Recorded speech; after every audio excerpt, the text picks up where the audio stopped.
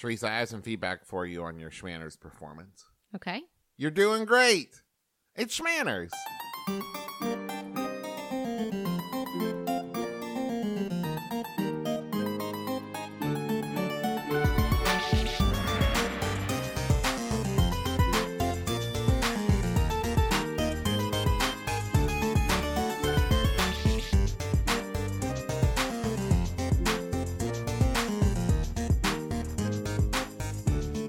Hello, Internet. I'm your husband host, Travis McElroy. And I'm your wife host, Teresa McElroy. And you're listening to Schmanners. It's extraordinary etiquette. For ordinary occasions. I like this energy you're bringing. The people at home can't see it. This is why sometimes it's a bummer the podcast is a visual medium. As Teresa said, it's extraordinary etiquette. She was like bouncing her head with the words. It's extraordinary etiquette. It made me really happy, and I appreciate it.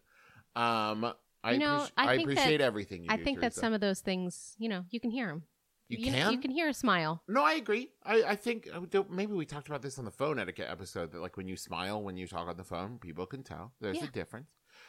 Good morning, everyone. Hello. Welcome once again to Schmanners HQ, to the Schmanners Dome, as I have often called it. Definitely called it that before now. We've got just another great episode. Just killing some time here, thinking of an intro. I don't have it, so You are waxing prophetic here. Yeah, a little more like waxing pathetic. Oh, I don't know what that means. I don't know either. So this episode is pretty near and dear to my heart. Okay. As most of the episodes are. But this is we're going to talk about critique, and we kind of went back, and to give you a little BTS, a little behind the scenes, folks. We went back and forth on how to label this. At first we thought like the history of critics, and we talked about like calling it criticism, and we settled on the art of critique, because I think that sometimes criticism, and maybe justifiably so, criticism has a lot of baggage. You hear criticism and you think like cruel, judgmental. Right. When you think about criticism by itself, it can be rather negative, but then you put the constructive in front of it and it becomes something a little easier to handle.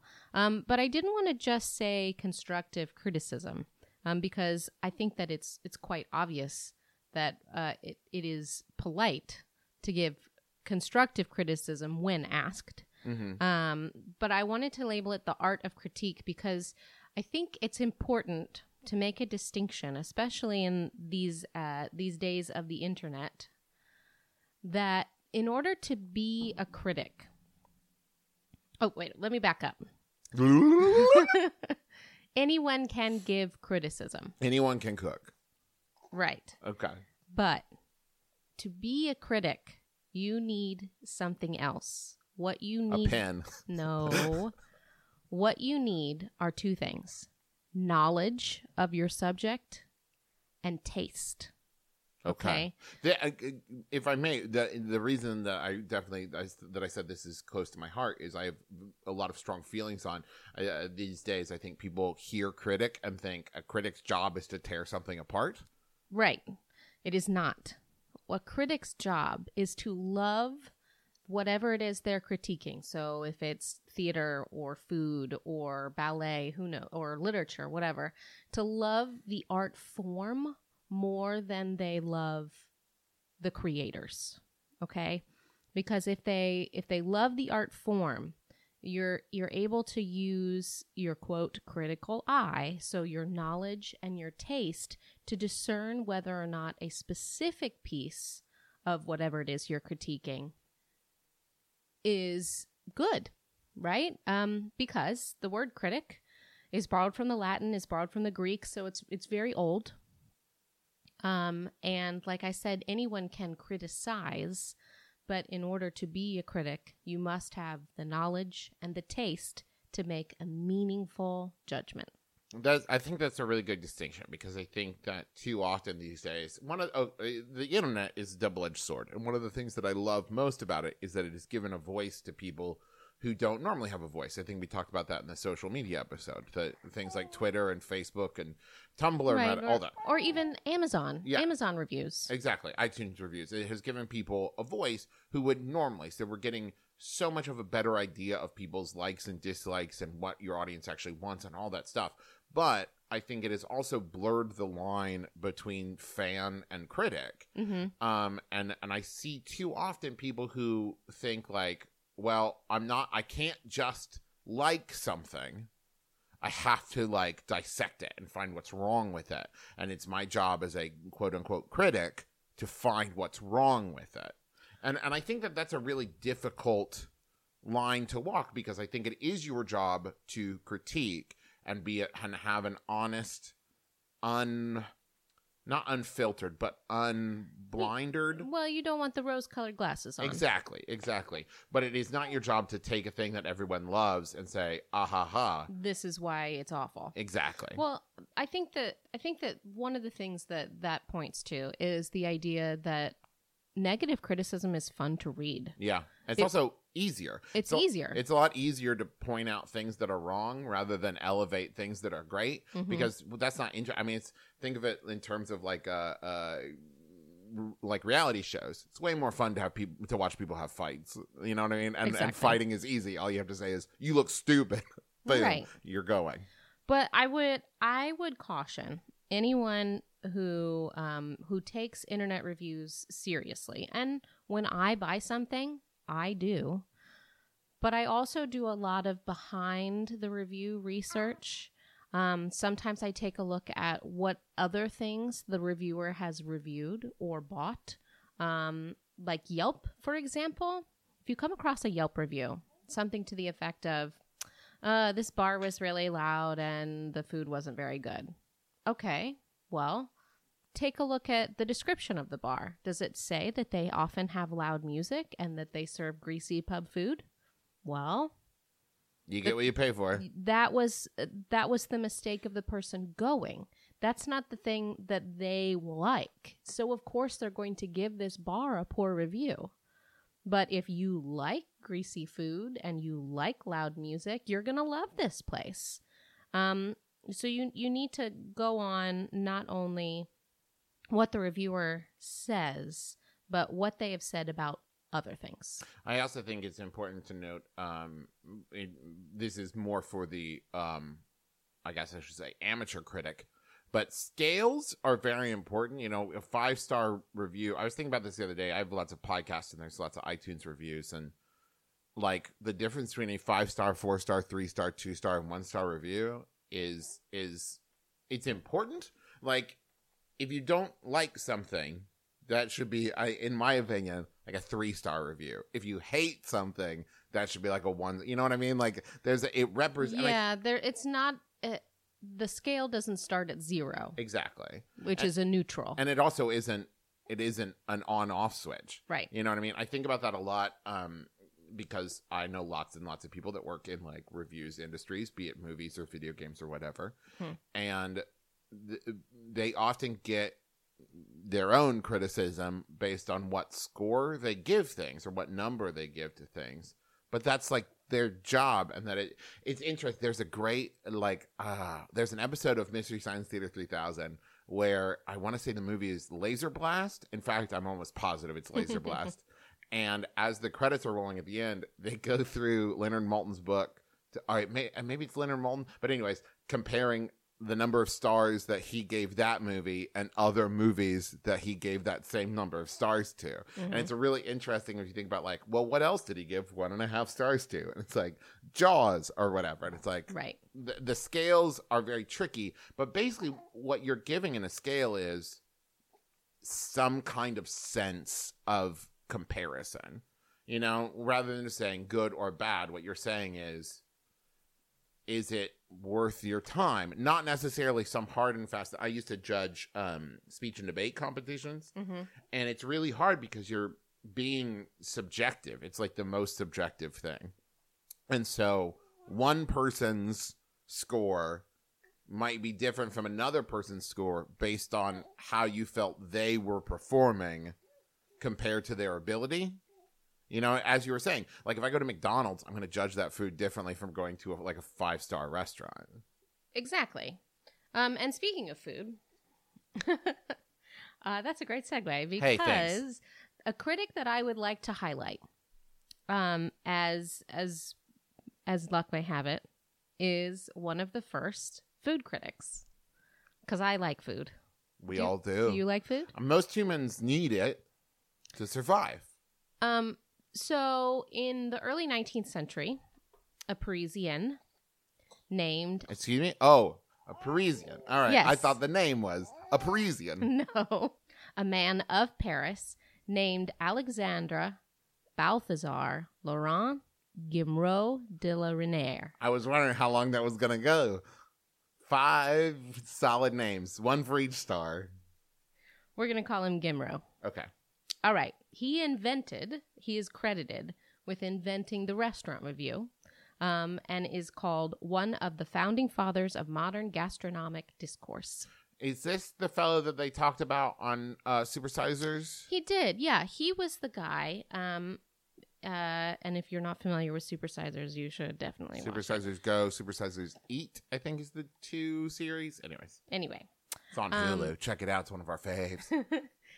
He is the guy when they had the black dinner. That was a recreation. Remember when everything was black and the pig was at the table? Oh, yeah. All that stuff. That was a recreation of one of his weekly meetings. And all of the food in that series was a black food. So it was flavored with chocolate or squid ink or things like that.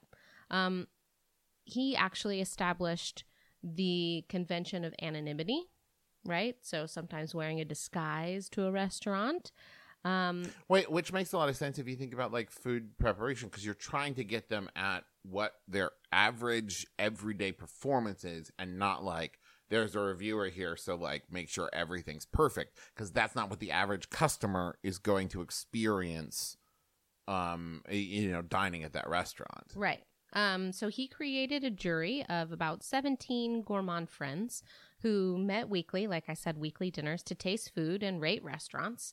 And he reported all their verdicts in a book called Almanac, but spelled the French way. Yeah, spelled really French. It was just super French, y'all. And those were published once a year from 1802 to 1813. So what was in this almanac? It was the full list of Parisian restaurants, and it offered advice from everything to table manners to how to remove stains on table linens, and it profiled his favorite restaurateurs and chefs. So you have to think about the timing of all this. This is a time when the restaurant is really coming into its own. People are moving to cities in record numbers. Restaurants are popping up in every street corner. And it was hard to know what was good. So there was really kind of an empty market for the food critic. And, I think that's the thing that has continued forever, because you think about Yelp. Yelp's the same way. Like, the number of options presented to us now as we're able to, drive and order food and all these different options, it can be overwhelming. So having... I guess in this case, crowdsourced opinions, but having some kind of basis to help you make decisions as far as where to dine seems like it is an ongoing need. I don't ever see it kind of going away. Right. And he published a second book called Almanac 2. No, Manual for Hosts, although that's not the French pronunciation. No, it's a manuel for hot. No, wait, that's not the right accent at all. Where was I from? Where am I? I have no idea. And this was based on material from the almanacs published so far. So it was kind of like best hits, Gotcha. Almost. So all those restaurants and stuff. Needless to say, he didn't make a lot of friends. No, the life of the critic. So much so. That people accused him of taking bribes for favorable reviews. And at that point, it got so bad, he had to discontinue the almanac and fake his own death and funeral. Whoa. Get out of the town. Coincidentally, he wanted to see how many people showed up. Not very many. No. No. He and Huck just hid up in the rafters to watch. He did actually live to a ripe old age, but there wasn't a lot of events that really happened after he left Paris. So after he faked his death and left Paris, he still had a ton of money, but nothing really to do with it. And he died on Christmas Day, 1837, at the age of 80. You know, in general, I think that is pretty indicative of like the interesting conundrum, the a double-edged sword of the critic, which is people rely on your opinions. People like to read, you know, especially if we're talking about like more expensive items, that kind of thing. Mm-hmm. Like we value a critic's opinion. We just bought a high chair and it was not cheap. And I really reviewed all of these high chairs. Like I went in depth. I read. I went to websites. I went back and forth, and still, as valuable as a lot of those critiques were, I kind of didn't like it. Didn't like doing it. You know, well, yeah, that's didn't the like thing. reading it's like, it because you value their opinions, but it's also like if you love, you know, the movie. Right, and then you read a critic's opinion about it, or if you're trying to decide if you want to go see the movie, and you've already kind of decided you want to, but you want to read reviews first. There's something about reading somebody's critique that makes you want to disagree with them, especially in this day and age, as I said, where there's so many opportunities for us to offer reviews. Mm-hmm. You know, whether it's IMDb, Rotten Tomatoes, whatever, and so it ends up like. Critiques are both a valued commodity and also kind of a hated resource of Yes. like, well, what do you know? Shut up. And it's like, well, you read it. Nobody made this is in general. I think thing to think about critics is critics are a tool to use. They are a resource, a reference, and I think in general doesn't just apply to like. You know, movie reviews, video game reviews, book reviews. This is also like if a friend reads your novel and gives you feedback on it. It is a resource that if you choose to use, that's what it's available for. But no one ever said you had to. Like if a movie reviewer gives a bad review to a movie and you still want to see the movie, go see the movie. Exactly. I would like to leave you with a couple of quotes from our friend, the gourmand. Here's one. In France, people know 685 different ways of preparing eggs. Fair enough. And then a little more apropos, this one.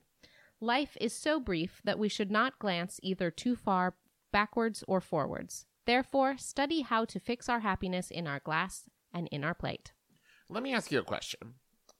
As far as this kind of critic goes, restaurant critic, film critic, you know, professional critics, what are your thoughts on it as an industry resource to help improve the form and function of the thing versus a consumer resource to help decide? So, like, we've both worked in theater a lot of times, Mm-hmm. and a critic review can both be useful for the creator to improve their work, but also for the consumer to decide whether that work is worth their time.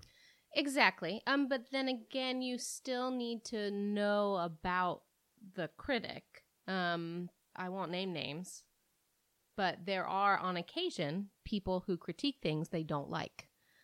And if you know that about the critic, you can say, oh, well, they didn't like this, but they don't like anything, so maybe it's good. Yeah. I think that's maybe the way I think about it sometimes is like we talked about like the expos in the cons episode is that sometimes critics are best used as an industry resource. Yeah. You know, like I think maybe that to me is the most important role of the critic is to help shape the industry and to help give like an informed feedback opinion on the art form itself. Yes. That then if consumers want to, fine, it's all there for you, go for it. But like when it comes down to it, the real impact you're having as a critic is on the creator. Mm-hmm. Because when you're a critic, you can dissect the minutia, right? But if you're just a consumer, you're really voting with only your dollars, and that's a thumbs up or a thumbs down. Yeah. You either buy it and the creator says, well, people must like it, or you don't buy it and they say, well, nobody really likes it. Well, and that's the thing. There's lots of things I can think of that have been huge money makers where everybody's like, yeah, but I mean, it's kind of garbage. It's like, yeah. No. We know, like, artistically, it is not, satisfying, but everybody likes it, and that's okay. That's like, it's not always about how innovative and perfect, how beautiful. Sometimes it's just about fun, and that's okay too. Which I think that is a thing that sometimes in all forms of critique, but more in like the semi-pro amateur area, it's like it's okay for something to just be fun. I agree. I see it a lot where somebody says like, "Oh, I love this TV show," or "I love this band," and somebody on Twitter's like, "Well, that's garbage." Like, yeah.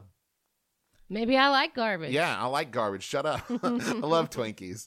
Not everything can be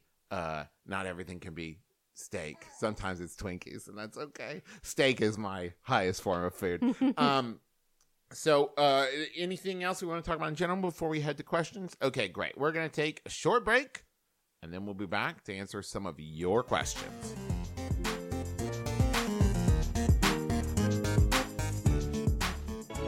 Are you easily confused by terms like cultural appropriation, cisgender, and woke? Or maybe you find yourself constantly explaining terms like these and you need a place to vent.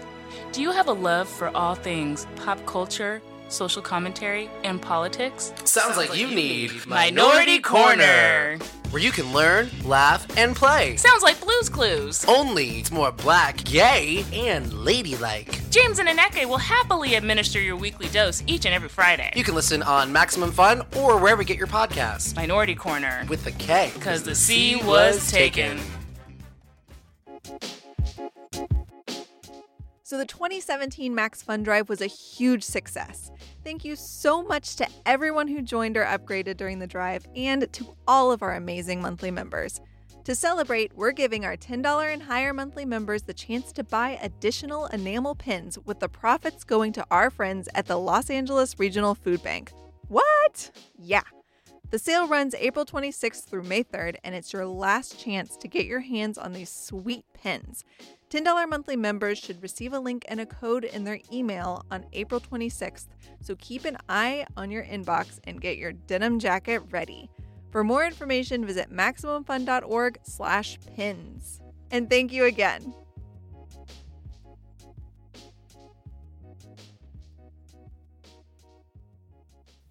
Okay. So, I was unsurprised by this, but we got lots and lots and lots of questions about this one. So, we're probably not going to be able to do them all, but we'll try to do as many as we can. Since when have we been able to do all the questions? Excellent point. So, this one is from Jorge, possibly George. I'm going to say George. Okay. George asks, how can I honestly, constructively respond to my good friends, "So, what do you think?" after they've shown me their horrible short film without sounding like a patronizing, disingenuous buttface? Okay. So, basically, they want to know, how do I give constructive feedback? Yeah, more or less. There are a couple of methods. First of all, I recommend using the sandwich method, or as I called it in college, roses and thorns, right? So every rose has a thorn, but thorn bushes also grow roses, right? So you want to start with a positive comment and then sandwich that with something that needs improvement. And then at the end, finish off about another thing that's positive. So for example, short film. I liked how short it was. I can see how much work you've put into this. Have you thought about switching these two sequences? It would make it even more fun to watch. Yeah, I think that the important thing about constructive criticism, and I think the word to focus on is constructive, and I think about that in the terms of like building.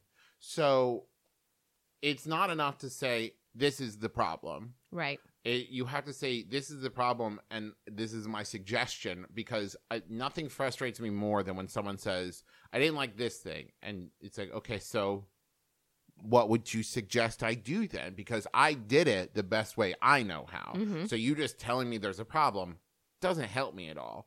And I think that maybe is a good way to think about constructive criticism, which is if you don't have an alternative solution, don't bring it up. Because otherwise you're just saying it's bad. Right. And like that's not as helpful.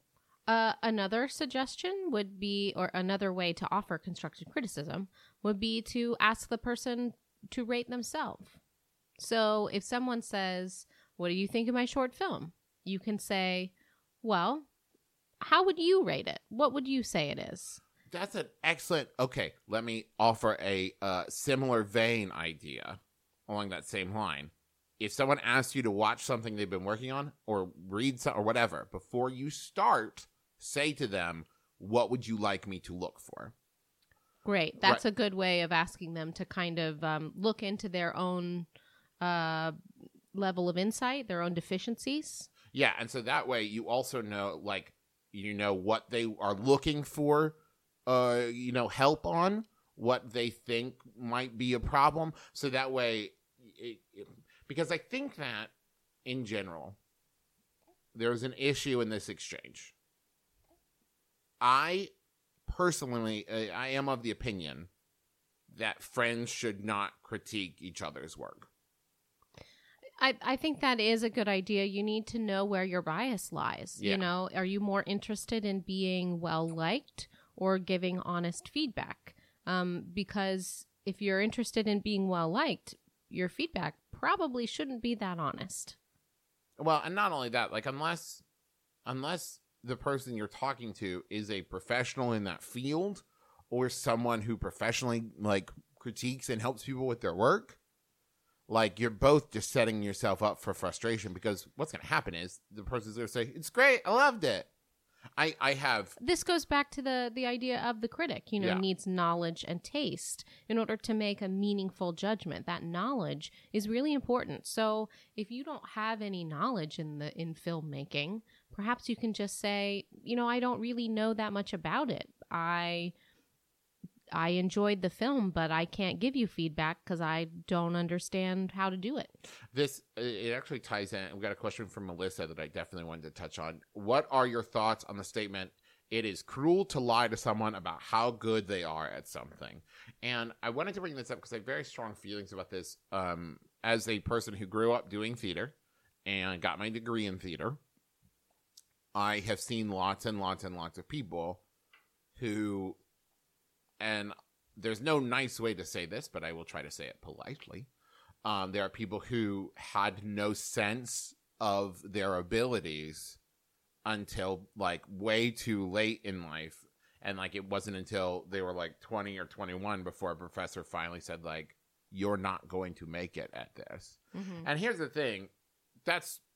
Maybe it's one of those things where when you think about any kind of critic or feedback, it's all personal preference. That teacher doesn't know. That professor doesn't know, because there are lots of people who have made it in random various fields where you never would have expected them to. But I've seen too many people spend their whole lives with people like, you're great at this, because they wanted to be nice and they wanted to make the person happy. And that's a really, really tricky, that's a sticky wicket. Because you want to be nice, but if somebody's really trying to perfect an art form, just saying it's great, I wouldn't change a thing, doesn't really help. But I do think that it is important to take timing into account. For instance, in theater, it is hard to give someone, unless you're the director, and then it's your job, but it's hard to give someone notes or feedback opening night. Yes. They've already rehearsed it. It's already up. Like they've already done it this way.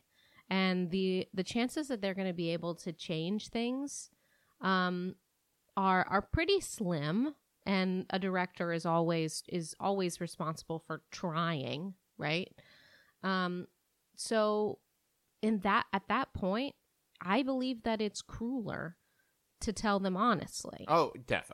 I agree with that. because there's just no way that they're going to be able to fix it in the way that you want, because it's already in their body. They've already rehearsed it. I think that really what it comes down to for kind of both these questions and a lot of these like my friends stuff questions is like, I don't think friends should give critique because they are too likely to just be nice and be afraid to actually say anything that might be constructive criticism. Mm-hmm. And I also think that friends should not ask their friends for critique, because I think I'm of the opinion that if you do that, it's because on some level you're afraid of actually getting criticism. So you're seeking out people that you think will just say, Will be this nice. is great. Yeah. And I think that there are tons of resources, be it classes you could take, professors, actual critics, people who will review your work that you could go to. Mm-hmm. So I think that if somebody asks you to review a thing and you're not comfortable doing it, you should just say, because I think what happens too often is you say, oh yeah, definitely. And then you hope that they don't bring it up again. And I think it's way better to say like, well, I'd love to read it, but I don't know that I'm comfortable giving feedback on it. But I mean, if I find time to read it as a friend, I'd love to, but I'm not comfortable giving critique on this. Right. This is this is a good one. This is from Sarah. Is there a rule of thumb for deciding whether a critique is a valuable comment or just a personal preference? I think that one thing that you can go on is good criticism focuses on the situation and a thing that can be improved, whereas bad criticism focuses on a person and an attribute, right? You shouldn't say to someone, you're really boring when they're giving a presentation, right? You say to tell a person that they're boring and then not give any kind of reasons why, that's bad criticism. Mm-hmm. A good thing would be you can say, first you talk about the good things, and then you can say, I thought some points could be more concise. You were allotted 30 minutes and you went over by 10. So take a look at where you can cut from the presentation. Great. That is good feedback. Someone just saying, you're really boring, this presentation was boring, and I fell asleep. Yeah. Not good feedback. So good criticism focuses on the situation and how to improve, and bad criticism focuses on the person's attributes. I also think if we're speaking as far as like art form and creative endeavors, so much of that comes down to the creator's intention, that if somebody says a thing that you disagree with, don't take it. Exactly. Like if somebody says like, oh, I think you should use red instead of blue there, and you're like, no. Then don't do it. You know what I mean? Because that's the thing. I think the thing to think about when you're getting artistic critique is think along these lines. If after I have published or made this work public and somebody said this thing about it once it was actually out in the world, would I feel embarrassed that I hadn't thought of that? Mm-hmm. And if the answer is no, then don't do it. You know what I mean? Because not everybody's going to like everything. And if you try to make a piece of art that everyone will like based on everyone's feedback, you're going to end up with like a gray cube, which might actually be kind of cool, but you're going to end up with the most like boiled down weird version of the thing rather than your original intention. Sure. We touched on this a little bit, but I think we can go a little bit more in depth. Jason asks, in general, how do you think one can ensure that their critique is constructive? What distinguishes constructive versus destructive criticism? And like I said, I think offering suggestions.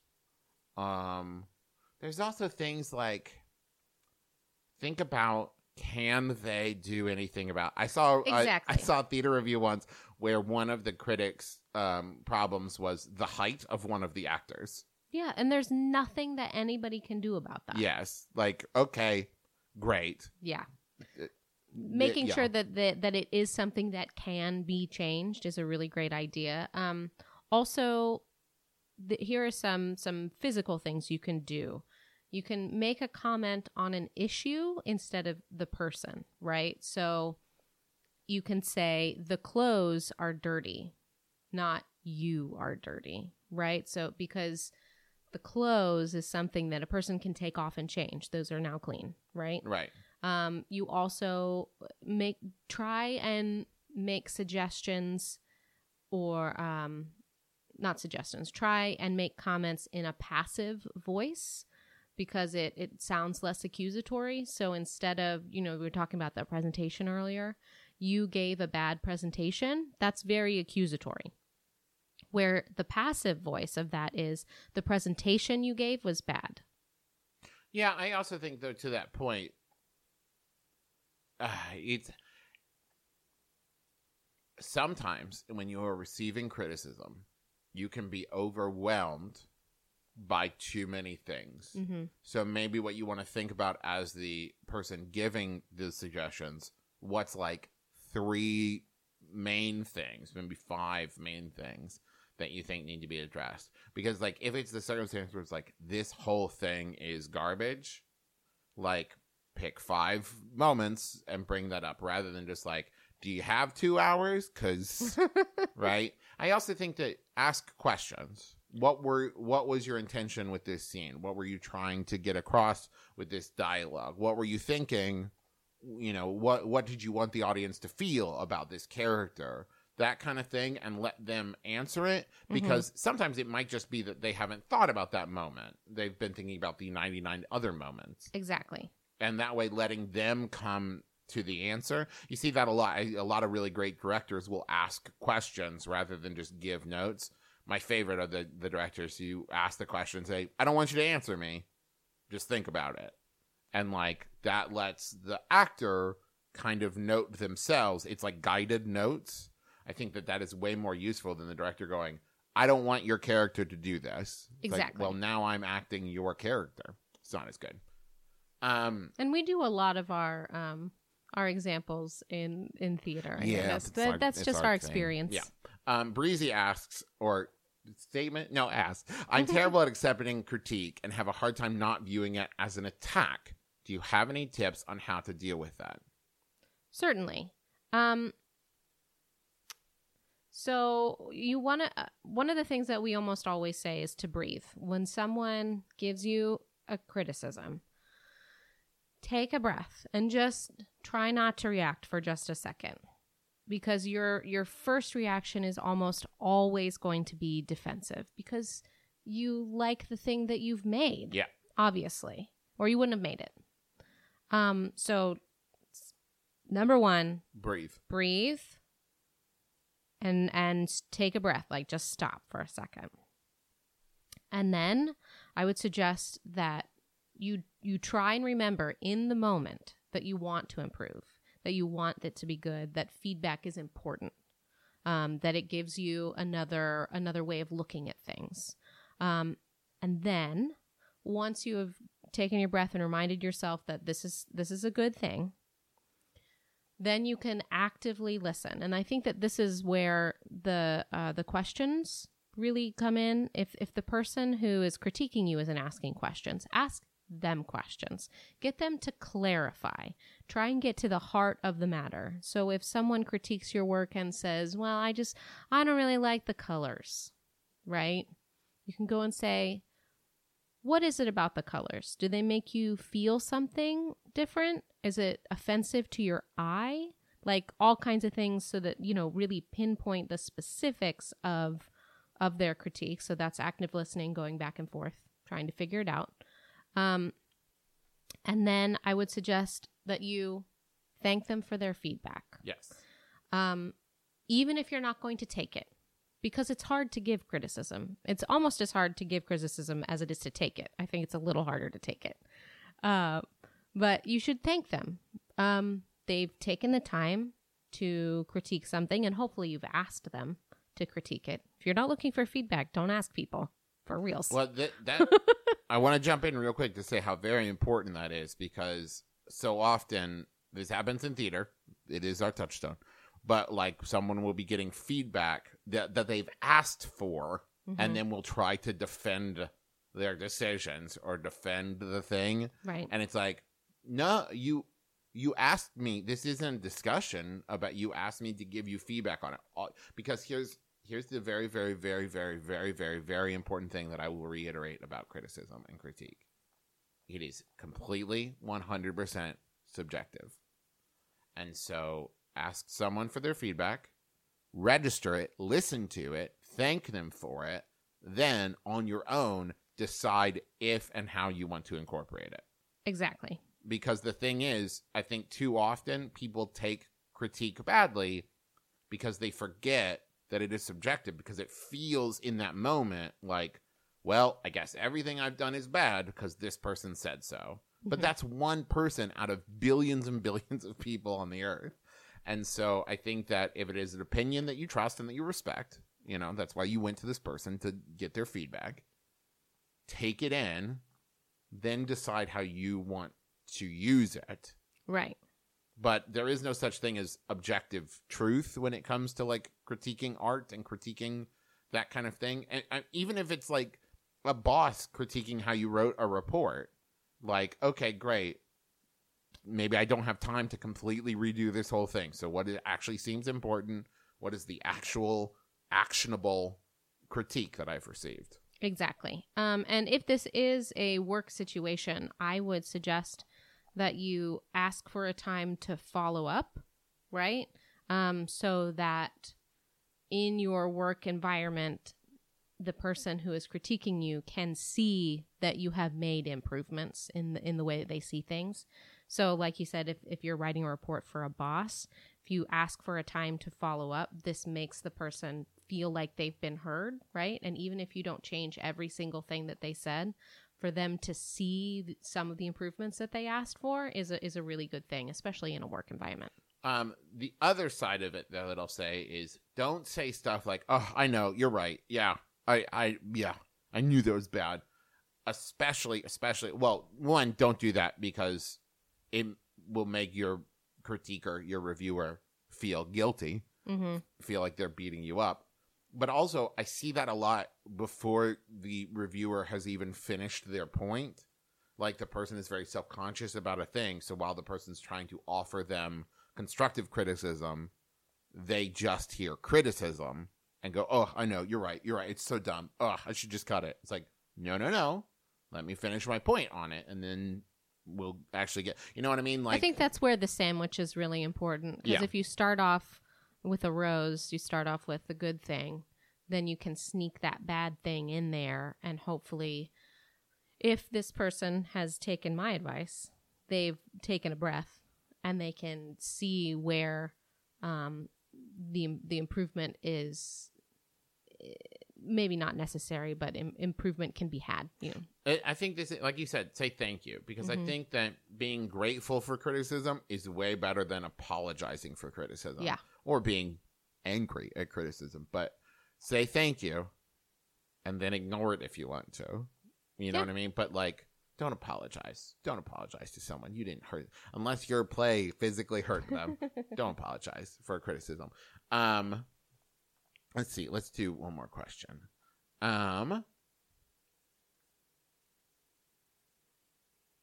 This is from William, and I think I like the honesty of this question. Is there a way of asking for critique that makes it obvious that you're just actually looking for praise?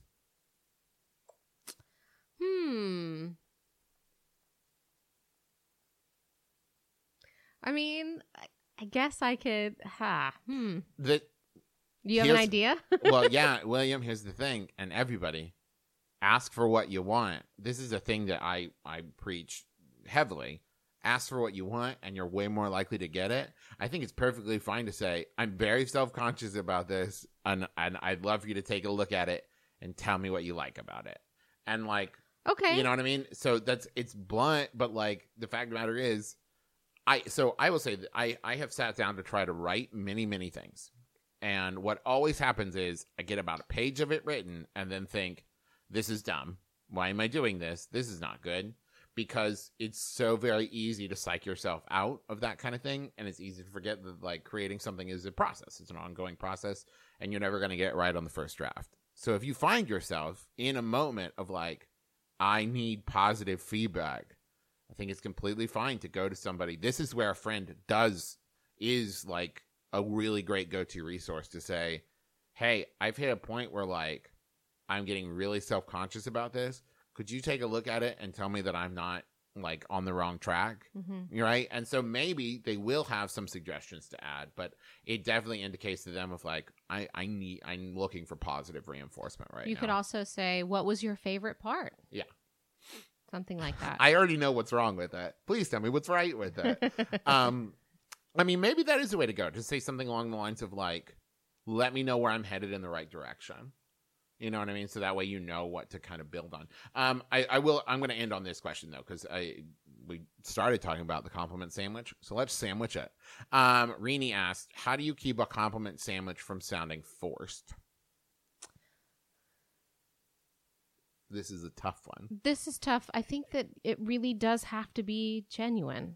And even if it's just, I appreciate the effort. I think that is a good way. If you can't find anything, you can say, I can see you've put a lot of work into this. You put a lot of time into this. I appreciate the effort. I really appreciate you coming here today. You putting this out for display, things like that. So you can talk about the effort and the way that they are kind of putting themselves open to you. I would like to offer a suggestion based on an inspiration of how Teresa McElroy has affected my opinion on critiquing things. I, for the longest time, as soon as I finished consuming a thing, wanted to talk about it.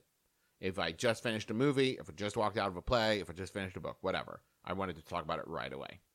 Teresa likes to take time to process the thing and how she felt about it and how she thinks about it before she's ready to discuss it, which is, I think, now a way better way to go about it.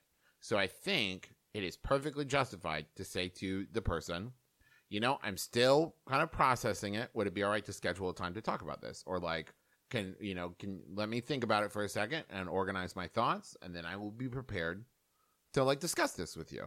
And I think maybe don't say it that clinically, but I think like, well, let me go to the bathroom and then we'll talk. But something like, take a minute so that like you have time to organize your thoughts. It'll help everything go. Which will probably help it to feel less forced. Exactly. Because that way you won't just say like, I love your choice of font for the credits, but I hated all the characters in it. But also, I love that it was only 10 minutes. Like, right? It's like, okay, right. Well, don't. So taking some time to process your thoughts and your feelings. And if you're really serious about it, take notes. Write notes down on a legal pad if you're really serious about giving the thing. But I think, how do you keep it from sounding forced? Don't force it. Say something genuine. Like I said, yeah. I mean, even if it's just acknowledging the time and effort. Yeah. That's a genuine just positive don't say this. comment. Don't say this. I can really see what you were trying to do there. Nope, don't do that, because that means, but you didn't. I can really see what you were trying to do. Say like, man, like you can really see like the time and effort and love that you put into this, and like clearly like this is a very important project. So like let's work on getting it to where we want it to be. That kind of thing. But I think maybe avoid. I see what you were trying to do. I think another good one is to state the common goal. I think that's a good positive thing. Like, I know that we're really trying to get this presentation out there. That's a good positive thing, right? We are working together. Mm-hmm. We have a common goal. And then you can say, but this section is too long and muddy, so let's take the time to correct it now. Yeah. Something like that. So I think that's going to do it for us this week. Thank you so much for joining us. You can follow us on Twitter at SchMannersCast, SchMannersCast. You can also join our Facebook group, Schmanners. Just search Schmanners. You'll find there's not a lot of other Schmanners. Let's see. You can go on MaximumFun.org and just click around and find a bunch of other shows. They're all amazing. You're going to love at least, I think there's 32 on there. You're going to love at least 32 of them. Let's see. What else, Teresa? Well, as always, I want to thank Brent of Lost Black for our theme music, and that is available as a ringtone where those sorts of things are sold. And also Kayla M. Wassel for our beautiful banner and thumbnail art. I would also like to take this opportunity to thank a wonderful listener that sent me so many ice creams, delicious, delicious ice creams from Astoria, Oregon. And the shop is called Freet and Scoop. And it was delicious. Thank you so, so much. I also want to say Teresa and I have started a new podcast venture called The Kind Rewind, where we watch and review different forms of media. Our first watch is Buffy the Vampire Season 1. Wait, I said that last time too. Buffy the Vampire Slayer. I keep saying Buffy the Vampire. That is not the case. It's not the name. Buffy the Vampire Slayer Season 1. And we have put out a couple episodes now, and we're, it's great. I'm having a lot of fun. The Kind Rewind, it's on iTunes, or you can find it on Twitter. Let's see what else. Is there anything else? Can you think of anything else? I don't think so. Thank you for joining us for another episode. We appreciate everybody showing up. It's nice to see you all every week. Hey, thanks. I think that's going to do it for us. Join us again next week. No RSVP required. You've been listening to Schmanners. Schmanners. Get it?